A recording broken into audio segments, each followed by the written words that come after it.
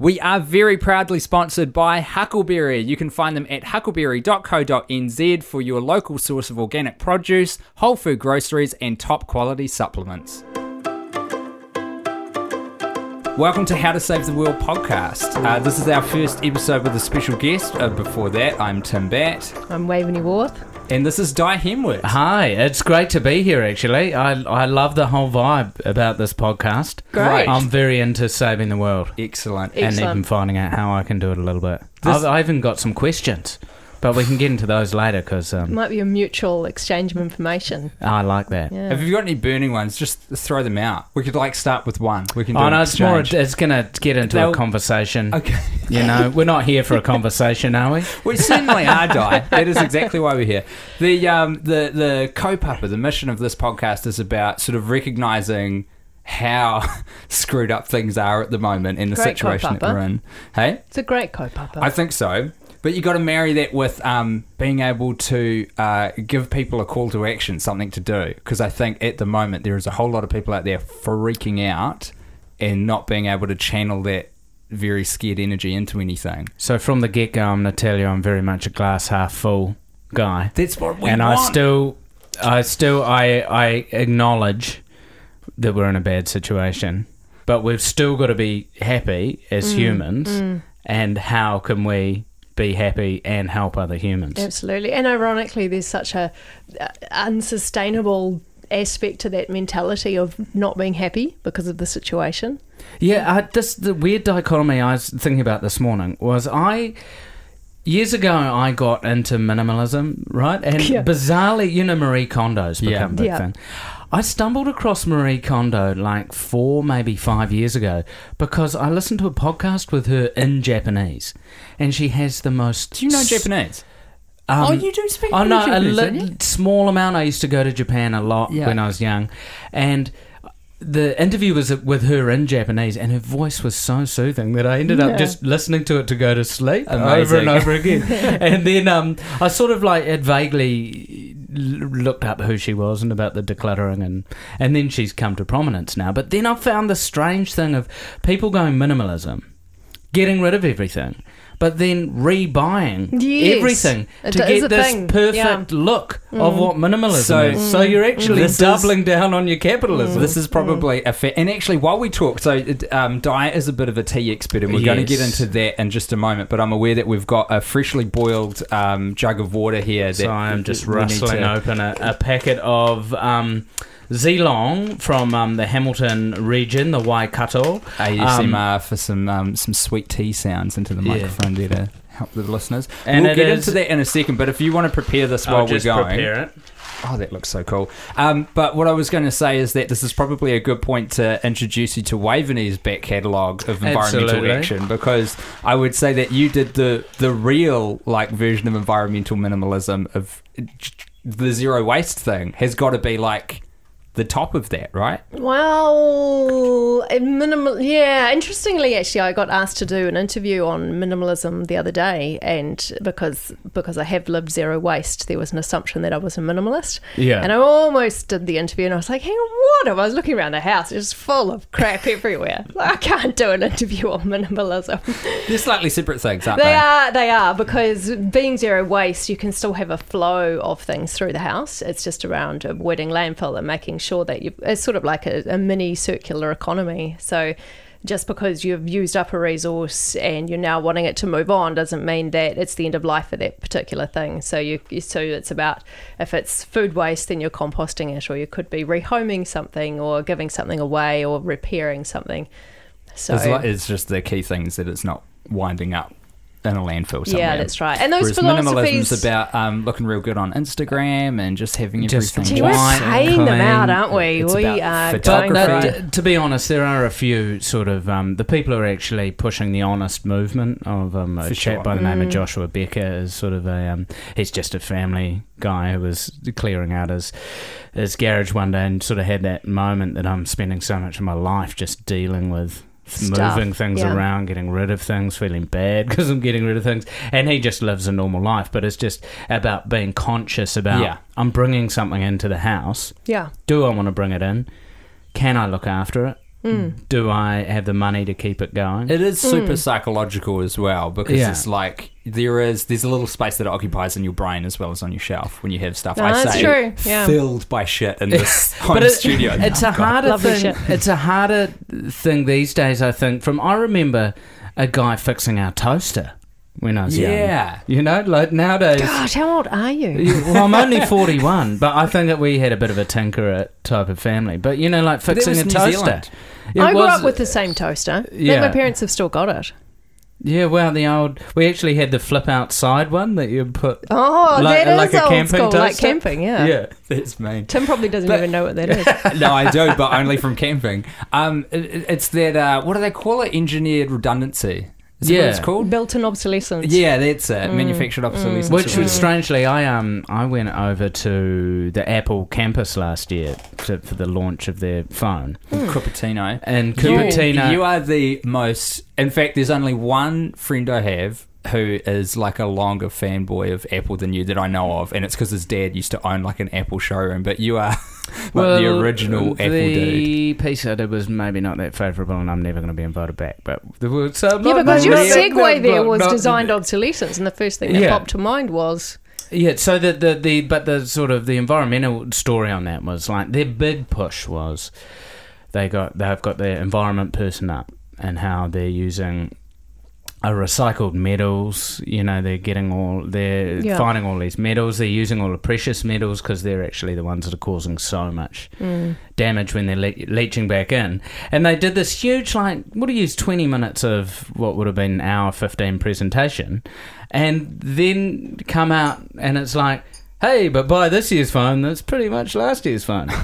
You know, so it's like tiny movements on the sides. It felt that bit of where I go, I really appreciate the sentiment and what you're doing, and it's awesome that you're using that, but then why are you releasing something that's pretty, you know, give or take 5% battery life and a slightly better camera? This is a metaphor for the whole kind of thing, though, because I think what's required at the moment is some pretty big change, and what we're seeing a lot of at the moment, particularly from big companies, because they want to protect the fact that they're making a lot of money, is little tinkerings on the side like that, and I don't know if that's going to do it, you guys. No. So what did I'm just going to swap this tea over. That's why I shifted that in front of you. So do we need a rubbish bin to put the dead leaves in? No, because this is going to do 2 cups there. If you could just fill that up there. See, this is the beauty of tea as well. Yeah, it's the gift that keeps on giving. With something like what we're dealing with here is a dark oolong tea, and tea, unlike coffee, doesn't take a scientific process to brew properly. You know how like baristas with coffee, true. It's about it's got to be tampered down the right thing. It's got to be. Tea is very much more of a vibe. You make it how you like it. That's cool. And oolong can handle a hotter water or slightly colder water. That's why I held off with the jug, because I haven't done a lot of baristaing, but I know that if you can't use 100 degree water on coffee because it burns it, it's got to be about 92 degrees or less, and so that's why I waited. But tea, not so.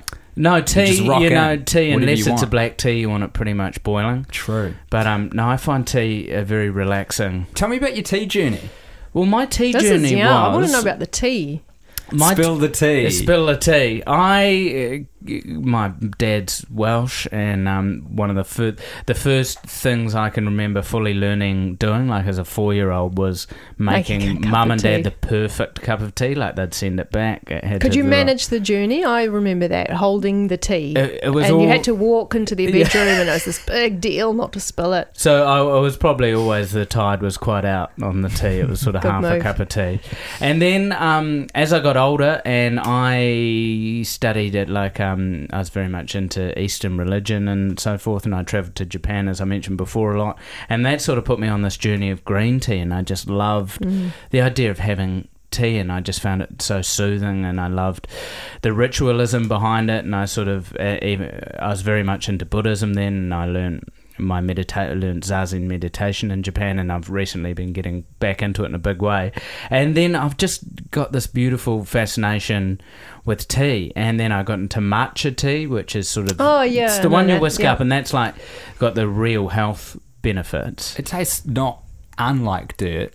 No, if you have high grade good matcha, it's really good. The problem is it sort of the travel doesn't treat it very well, so you've got to end up spending quite a bit of money on it. But No, just something about tea for me. I like the idea of putting kettle on. I like the slowness of it. Yeah, the slowness of it boiling. Do you like ritual generally? Yes, I do. Yeah. And it's something I suppose I got more into as over the last sort of few years I've been moving more towards sort of full sobriety type of buzz. And their ritual sort of plays into that, and I really like I just like the ritual behind tea. And it is, if you're into composting, tea leaves are so good for your garden. True. That's true.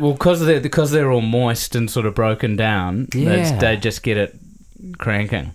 And also, I love the story of tea's got a great story behind it, right? There's this guy who he was determined to steal tea from China. Right. What guy? English guy? English guy. Cool. Surprisingly. Yeah. not that you get that back in the day. But some opium for some tea. So China had all the little trading ports. They wouldn't let anyone into China, so each port was a different country. Like you had a French port that it was all basically a French vibe, an English one. He went there. He dressed up like a Chinese emperor. He got... paid all these people to carry him right into the tea fields. Everyone, he had an authentic emperor's coach in that. Got to the tea fields. No one stopped him. He stole the tea plants, then got all the way to the boat and sailed back to England, keeping them alive. Which was... That's amazing. If you're looking at a heist... Is that truly how England got tea? Yeah, and then it got into the East India Trading Company that was going between India and England, and because tea was the big commodity back then. Was sort of, when it was the old school tea. Well, even tobacco. now, it's surprisingly traded, isn't it? Well, it is the world's most popular drink. Is it? So it's Hang the most on. drunk. What about coffee? Because we were talking about that, saying it's like we've read somewhere that's the most traded item in the world. We were gas bagging. I don't know. Yeah. I couldn't. We it's weren't completely doing a unfounded. I think coffee's the most. I remember reading somewhere semi-recently that coffee's the most traded commodity. Like it's above oil and gold. It might be the most traded, but the thing is, if you want to put the populations of India and China into anything, you're getting the most popular beverage. They're not necessarily they're not trading coffee internationally. They're just drinking it. They're all tea drinkers. Tea people. And something, a story. My wife went to India last year, and she sort of was staying next to this small little guy who made chai every morning, and she's saying the honest happiness of a few of these dudes making chai, who they weren't caught in this strange Western trap of I've got to have more Instagram followers, am I doing things the best, am I getting ahead? We would look at what they're doing as making very little money, but she's saying the honest happiness, like in this dude's eyes. He loved making chai, he'd chat to his mates, cruise home, that thing of such in a small niche without looking too big and finding honest happiness rather than sort of swimming around, like we were talking at the beginning, swimming around in all of the world's problems, trying to find an answer. It's a coffee. We're tea people. Hey, let's have some tea. Is it brewed yet? You have that one. That should be ready to go. You hop into that one. Hey, on the zero waste, I have a 6-year-old and a 2.5-year-old, and obviously the amount of rubbish can get alarming. Yeah. And halfway through last year, actually at the beginning of last year, I really embraced recycling soft plastics. Oh, no. I know. I'm looking for some knowledge here because I have no knowledge. I got our landfill rubbish down 3/4 of my bin. Yeah, nice. Right? It's pretty exciting, right? It's pretty exciting. Granted, me? I had a feeling. I've always had a little recycling feeling, New Zealand-wise, that no good was happening anywhere. Yeah. But I was buying into it. Then all of a sudden I show up to the supermarket and the guy's, we're not into that anymore, mate. Yeah. Then when I read the release on the website, it was like, we weren't really expecting anyone to do it. So, so sorry, you were taking your soft plastics, washing them out and bringing them back. Washing it out, your super. cheese container. And then it's when you realise how much of the shit in your house because it's sitting right in front of you. It's the big thing. Yeah, and then so that all went away, and we were like, wow, we've got like We've got practically zero waste. We've got less than half a wheelie bin, and there's 4 of us, and before we were barely getting it in there. Then it was like, we weren't expecting anyone to do that, so we're sort of just biffing it away. So we're gonna, we're gonna stop this, and we're gonna try and figure out how to do it. So, and I was wondering, was it ever a thing? It was a thing. Yeah. So I think, how long did we have it? 6 months? A year? What are you talking about? I feel like you're asking the wrong dude. No, you know when you walked into the supermarket and there was that big sort of see-through clear thing that you could put plastic bags in? You didn't get into it, Tim. No. You just went through that whole little epoch. Nah, I'm totally oblivious. So that's my role on this podcast. Yeah, true. I'm supposed to be the dumb guy here, and luckily I can fulfill that role more often than not. Doing it really well. So it was working well, I guess, but really what it could have been, if you take it a step back, is it could have been... Waveney, could you just say, what was it supposed to do? Like, what was the intended process with this thing? The intention was to deal to some of the problems that we have from soft plastic, or plastic generally, but soft plastics. So we've kind of got a solution, I guess, with containers, because they can go through to a recycling plant. Not a great solution, because it's actually all the same set of issues, whether it's soft plastic or a container that's plastic. Either way, it's about whether there's markets or not for it. So soft plastics were always a bit of a problem in terms of those big industrial recycling complexes, because they couldn't... it would all fly off the conveyor belt, basically. Yeah, right. So it just was the wrong weight ratio. Yeah.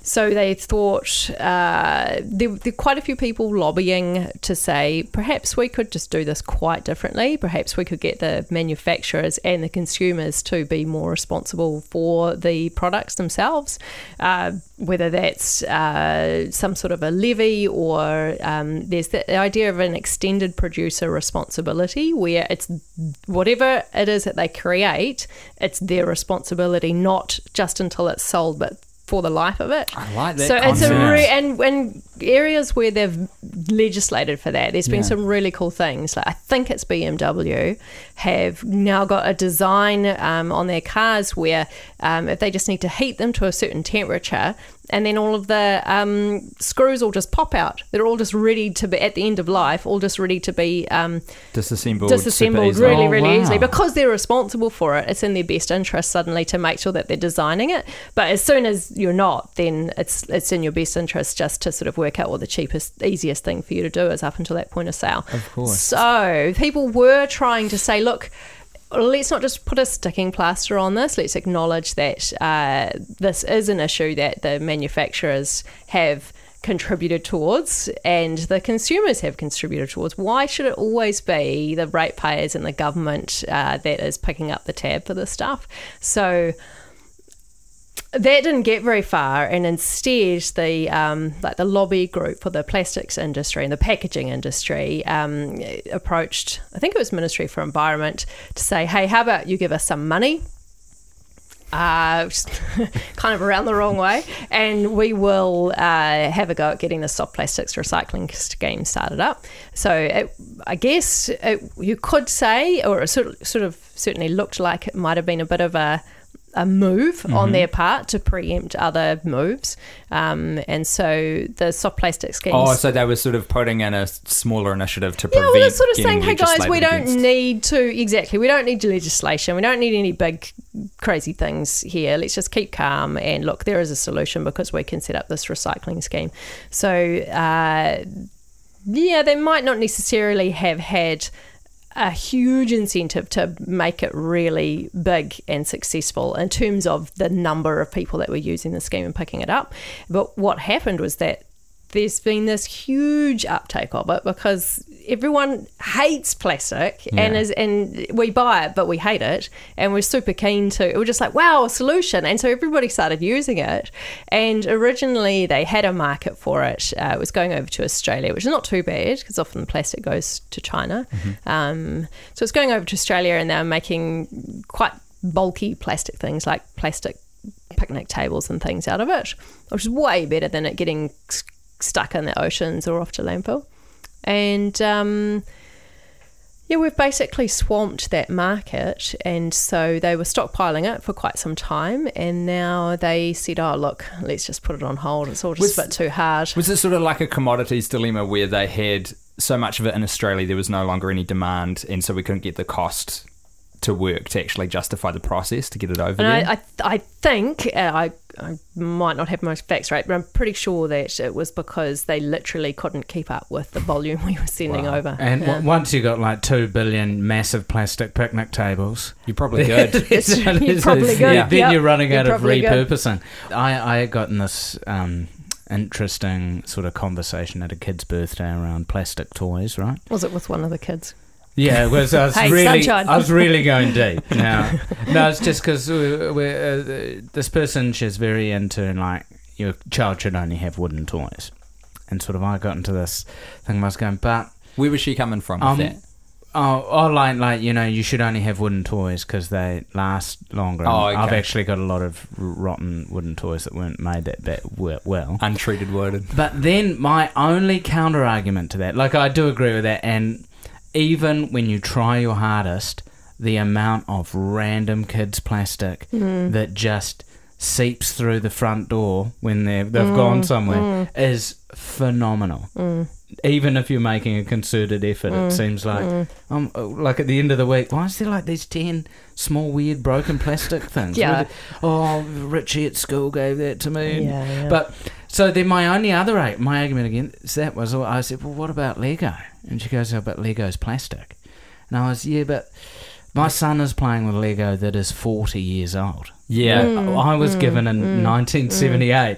And because it's so well manufactured, it's still clipping together perfectly. How and insane Do is you Lego, think that there's like a distinction there to be made from making the most of our plastic resources? We're going to have that Lego that's 40 years old is going to be around for thousands of years, probably still working really well. So and it's still like, being used as its purpose. Yeah. So we could just say, look, we've got it now. Let's use it and, keep it out of the landfill.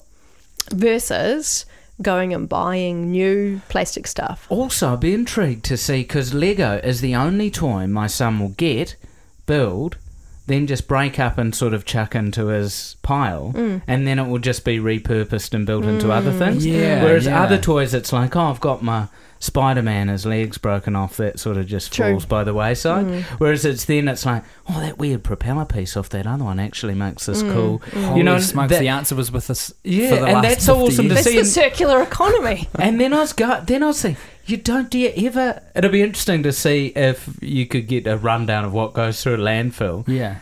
How much, if Lego is actually features as a percentage of toys, or whether people actually that's hold a good on point. to their Lego. This is what I wanted to ask you, because neither Waveney nor I have kids. Yeah. And there's this thing that I hear a lot from people going like, we've got to think, people frame it in their own personal view when they're parents. I'm thinking about my kid's future with regard to the environment and particularly climate change, right? And I never know if it's like a metaphor or if it's a genuine emotive connection to your child's future. Because you've got like the UN report that came out this year that said shit's really hitting the fan in the next couple of decades. Like, this is very much in our lifetimes, but kind of in the best bit of adulthood of the next generation. We've got a bit of it in the bag, eh? A little bit, yeah. I mean, we'll still see some bad stuff, but they're kind of going to have to deal with the thick of it. So,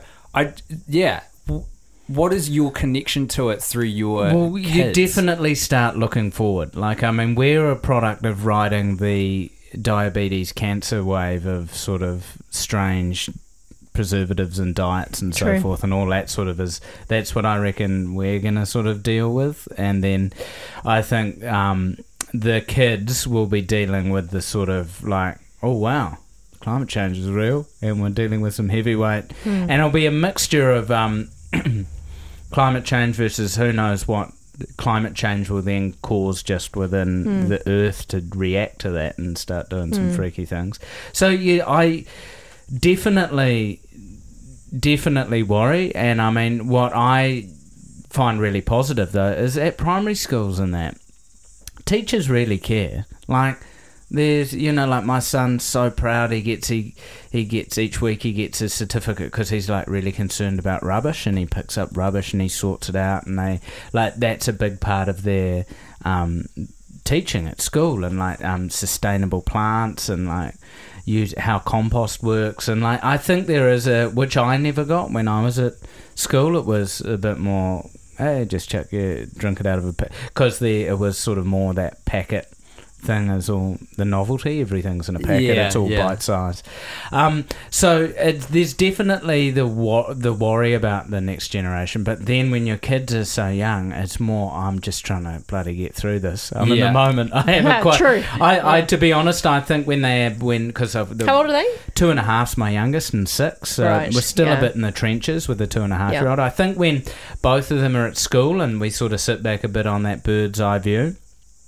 It's hard, but what I suppose gave me cause and really showed my son something, and I think it's awesome in these small places in New Zealand. We went down to a little place on the Coromandel, and where you get all your rubbish out over the week, and you've got to go and sort it out at the landfill, like sort all the colour bottles, sort the plastics out, wash them out, and even when watching the adults doing that, people get so much, when things are tangible, they get so much of a, oh wow, that is a lot of stuff. And because you know how long you've been there for, it's like you've got a start and an end date. You're like, well, we did this in 5 days. Yeah, rather than you just sort of wheel that out to the thing and people disappear with it. And so him watching that was really awesome. This actually is like a good parallel because I recently went vegan, and it's that same thing of being separated from the product of the thing. So like with our rubbish, we just have this. We've got such a lack of conception of the effect that it's having because we've engineered a whole process to do exactly that. You put it in a rubbish bin, you put a lid on top so you can't even see inside of it, and then some truck comes once a week and takes it away. Like it never enters your brain. What's going next with it, and it's the same with like farming practices. Oh yeah, just about to say that it's the same at the other. It's like the only part of it we see is this tiny little bit where we're buying it and consuming it, and you haven't seen that history of it or everything it took globally for it to get there, and then there could be hundreds or thousands of years of implications after we've used it. So how do we engineer that back into the process of us consuming stuff, is like seeing it before and weirdly it after we've had it? It's such a buzzword at the moment, the word mindfulness, right? But to me, I think that people actually stopping and thinking and looking will make them care about the environment. Like for me, since I've been going deeper into my meditation and stuff, that idea of just stopping and looking at a tree or looking at the sky and going, wow, it's so beautiful, and just appreciating things at that moment. And for instance, for me, it was like I do eat meat, but I like 10 years ago went, I'm going to go with a dude who does home kills and watch him kill the animal, chainsaw it up. And if I can't deal with that, then I have to stop eating meat. And just then seeing this was all like on a really sustainable farm, like it was a really lovely place up in Kumeu, and seeing that done, and then the care, and then how the owners were like, this one cow is going to last our family of 6 the entire year. We've used every single bit of it. It was like, okay, that I think me being involved in that process, that then my meat consumption dropped so much because it was like, and I'm sure it changed when you were getting your meat probably as well. Yeah, it was like, hey, how about I just have this once a week? Yeah, really care about where it's coming from, then have more plants in my diet. And I mean, because I sort of towards the sort of Buddhist way of thinking and all that, and I just actually ended up meeting this amazing Ayurvedic doctor who come over from India, and so I just am fascinated by different things like that. And what kind of doctor did you say? Sorry, Ayurvedic. It's like the Indian way of medicine, right? And it's sort of through diet and like food as medicine, scraping your tongue and putting a bit of turmeric up your bum. It's quite a vibe. Yeah, but I've simplified it grossly there, by the way. But it worked really well.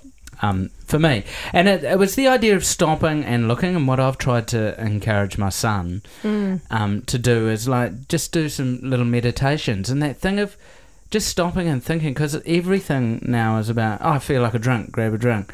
The impulse.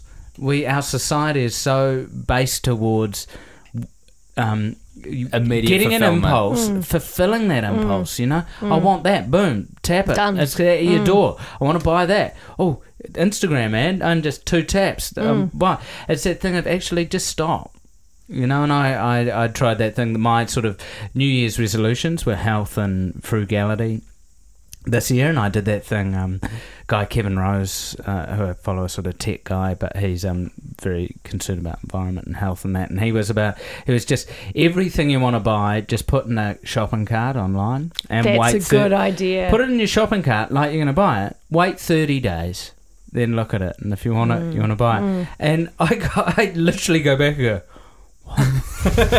what was I? That, but I would have bought that. It would have come, and then that's interesting. I would have used it half a dozen times. And I think that thing of what really got me thinking as well is finding out, rather than just, you need to have a reusable bag, figure out how long that you have to actually use that reusable bag before it's really paying dividends. You're talking about the non-single-use bags, the big thick ones you get your massive $20 Trellis Cooper one, or you get your little budget countdown one. Or are you destroying the environment trying to find the perfect keep cup? I know people who are buying keep cups. This episode of How to Save the World is brought to you by Huckleberry. Huckleberry are your organic grocer and believe in organics for everyone. That's why they're committed to offering a wide range of affordable, certified organic produce and groceries. You can go to your local Huckleberry and make the most of the weekly specials, or shop online from the convenience of your wherever the heck you are when you're online, which could be anywhere. It's a convenient place. It is. Just go to huckleberry.co.nz. That's HUCKLE berry.co.nz.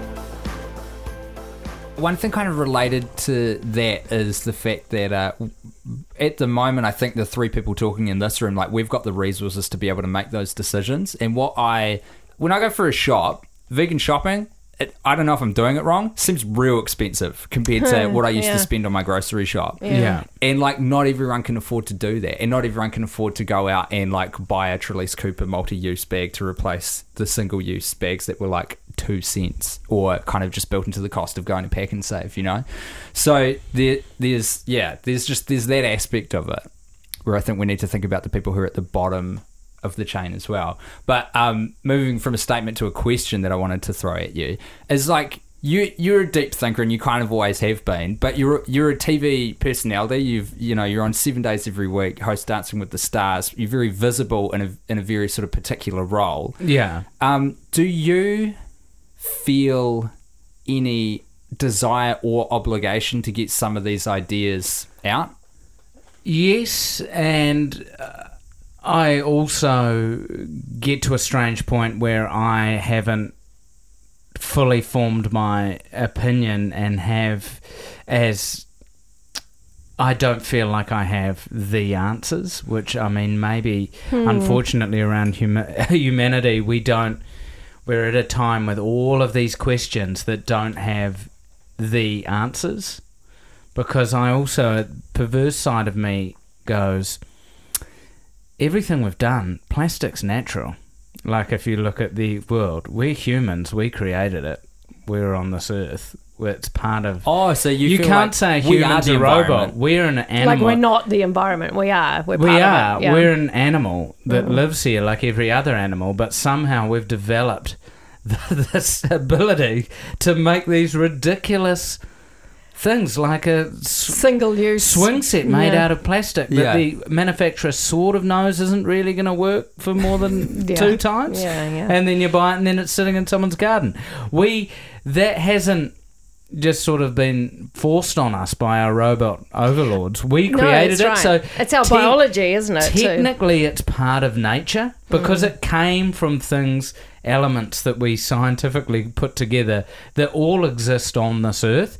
So we've sort of got us into this strange bind, and I think because things got so exponentially exciting with the idea of what plastic is and what plastic could do, everyone gets excited by the positives. Well, someone one group out of 20 might have been, hey, what about the... guys, mate, it's all good. Check this out. Guys, So it's that thing of, I feel I'm still in a learning phase, and I mean, wherever I could create awareness, and my thing is, I suppose I just want to create awareness about people thinking. I wonder also, like, just because we don't know the entire thing, there are things that we know that you know already that are like the difference between organic and say regular pesticide agriculture or buying local. Those two things are huge. And your tea that you brought today, supporting New Zealand's only tea estate, and also it's organic. I think that is actually just huge, and it's a really general principle that can apply to almost everything. And along with that, eating local is eating seasonally. Like just go to the fruit store I go to in New Lynn's great because they've got all these charts up over their different things of what's in season. That's cool. That's very cool. But everything's very much labelled as this is in season and grown in New Zealand, this is not in season and this has come from Peru.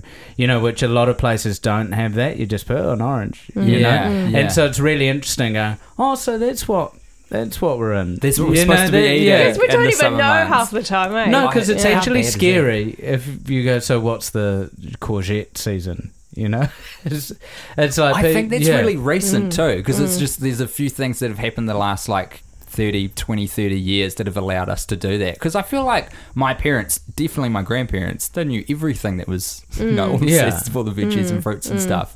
Because you couldn't freeze dry blueberries and ship them over from the other side of Earth in a big shipping container. It's wild. So we've been sipping this delicious tea from New Zealand. What's the company called again? Zealong is the name of the It's so tea. tasty. And I really like the whole...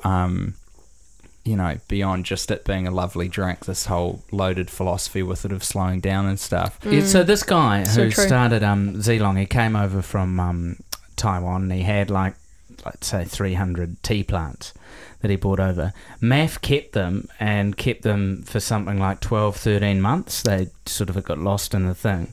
He came and got them, and there was only 8 left. But he was along the full Buddhist thing of, I now have the 8 strongest tea plants. Yes. Oh my goodness. So these plants are so strong.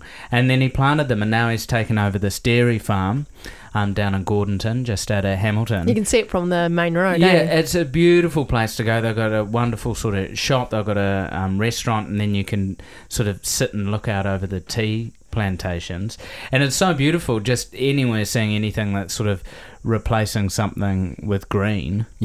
What I also struggle with this fact of where you can look towards a lot of places around the Netherlands and Sweden and all that who are really pretty switched on about their country, both on a social and an environmental level, and then you look at the strange thing between Europe, who is fine with governmental regulation, and then America that hates government and loves capitalism, and then China, which has no idea what it's doing, it's hardcore communism and epic capitalism all at the same time.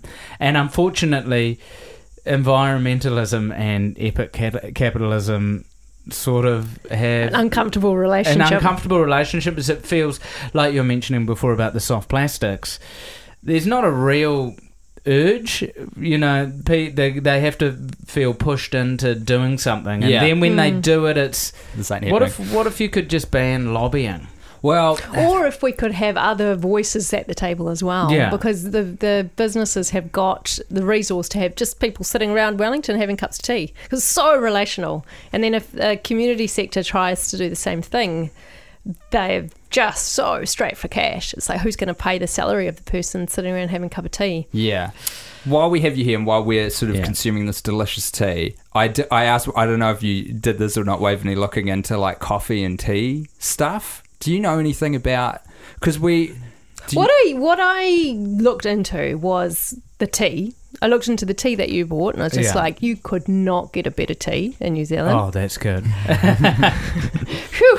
And then I thought, well, drinking tea is a nice little microcosm of all of the actions we do as consumers, as just regular people, whether we're buying our breakfast cereal or taking the kids to sport or whatever. All of our actions are creating our future. And I thought, well, if we just brought it down to a cup of tea, how could you have the world's most sustainable cup of tea? Oh. So that's what I'd spent a bit of time thinking about. And I realised there's actually a lot of factors. Some we've touched on a couple, like organic, local, but there's quite a few other factors. Throw them in. What's happening? Well, what do you reckon? I wondered actually if there was anything you guys could think of. Packaging comes to mind. Yeah. That's 3. Well, you can grow it in your backyard. You can. That would be. It's quite hard. That would be back to the local. Yeah. Like, it's back like to the local. Better. Yep. Can you think of anything else? I mean, I can tell you, but I just thought it'd be quite interesting. Oh, is this a fun little? little? Yeah, it's like a fun little game. So you got packaging.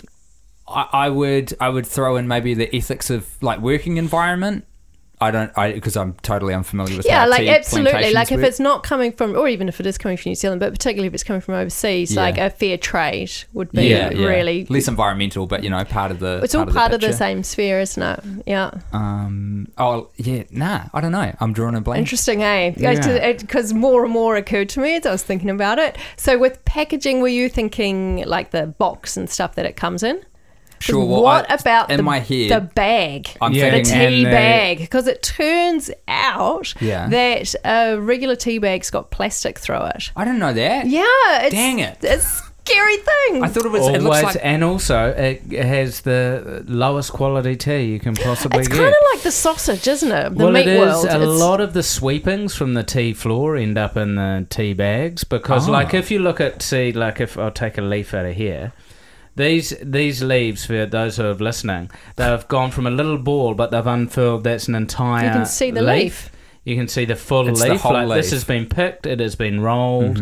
It has been then dried and everything, and then when it unfurls, it's the whole leaf. It's not, if you open a tea bag, it's almost it's all chipped dust. up little stuff, eh? Yeah. So that's a win-win. And then probably the glue that's holding the tea bag together. Well, that's why they put the plastic in it. So if just what I call a regular tea bag, like the square one, or sometimes they're a circle, they've sort of got those crimped edges. Yeah. It's the plastic content in the paper that allows it to seal and makes it a bit more durable. And then you've got those sort of silken looking bags, the fancy ones, and they're just straight out 100% plastic. You'd think some of that's leaking out because you're using boiling hot water. You're drinking some of that, right? It's full of dioxins, and you would not want to. I mean, there's put it this way: there's some studies that a lot of studies that have very strong links to cancer and other health issues.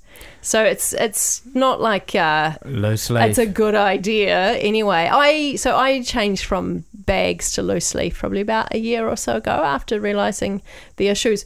It was this hassle, of course, at first, getting the paraphernalia, like the little tea ball thing. Yeah. Or whatever it is that you choose to use, a teapot. Okay, so that's the bags. And the other thing about the bag is that if it's white looking, it's been bleached, and then you've got all the issues with bleach. Okay, so I think we're up to about 4 things. Yeah. What else have you got?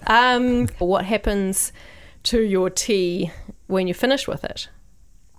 The tea bag? Yeah, like exactly. Yeah, so here we go. Is there anything there, perhaps? Well, I put it in the compost, but now I realise that if plastic's going in there. But are you using a tea bag? No, but we will have, there are tea bags in the house. My wife will use a tea bag, or my mother-in-law. Okay, well, I'll put my hand up. I've got tea bags. Tea bags normal galore. gumboot tea, and it's going. I just put it in the rubbish bin. I've been bad, haven't I? Yeah. Terrible, man. How are you to know? This was actually the worst thing you could ever do. Who would have known? Yeah. This was the thing that tipped the scale over. Yeah, you get to heaven. It's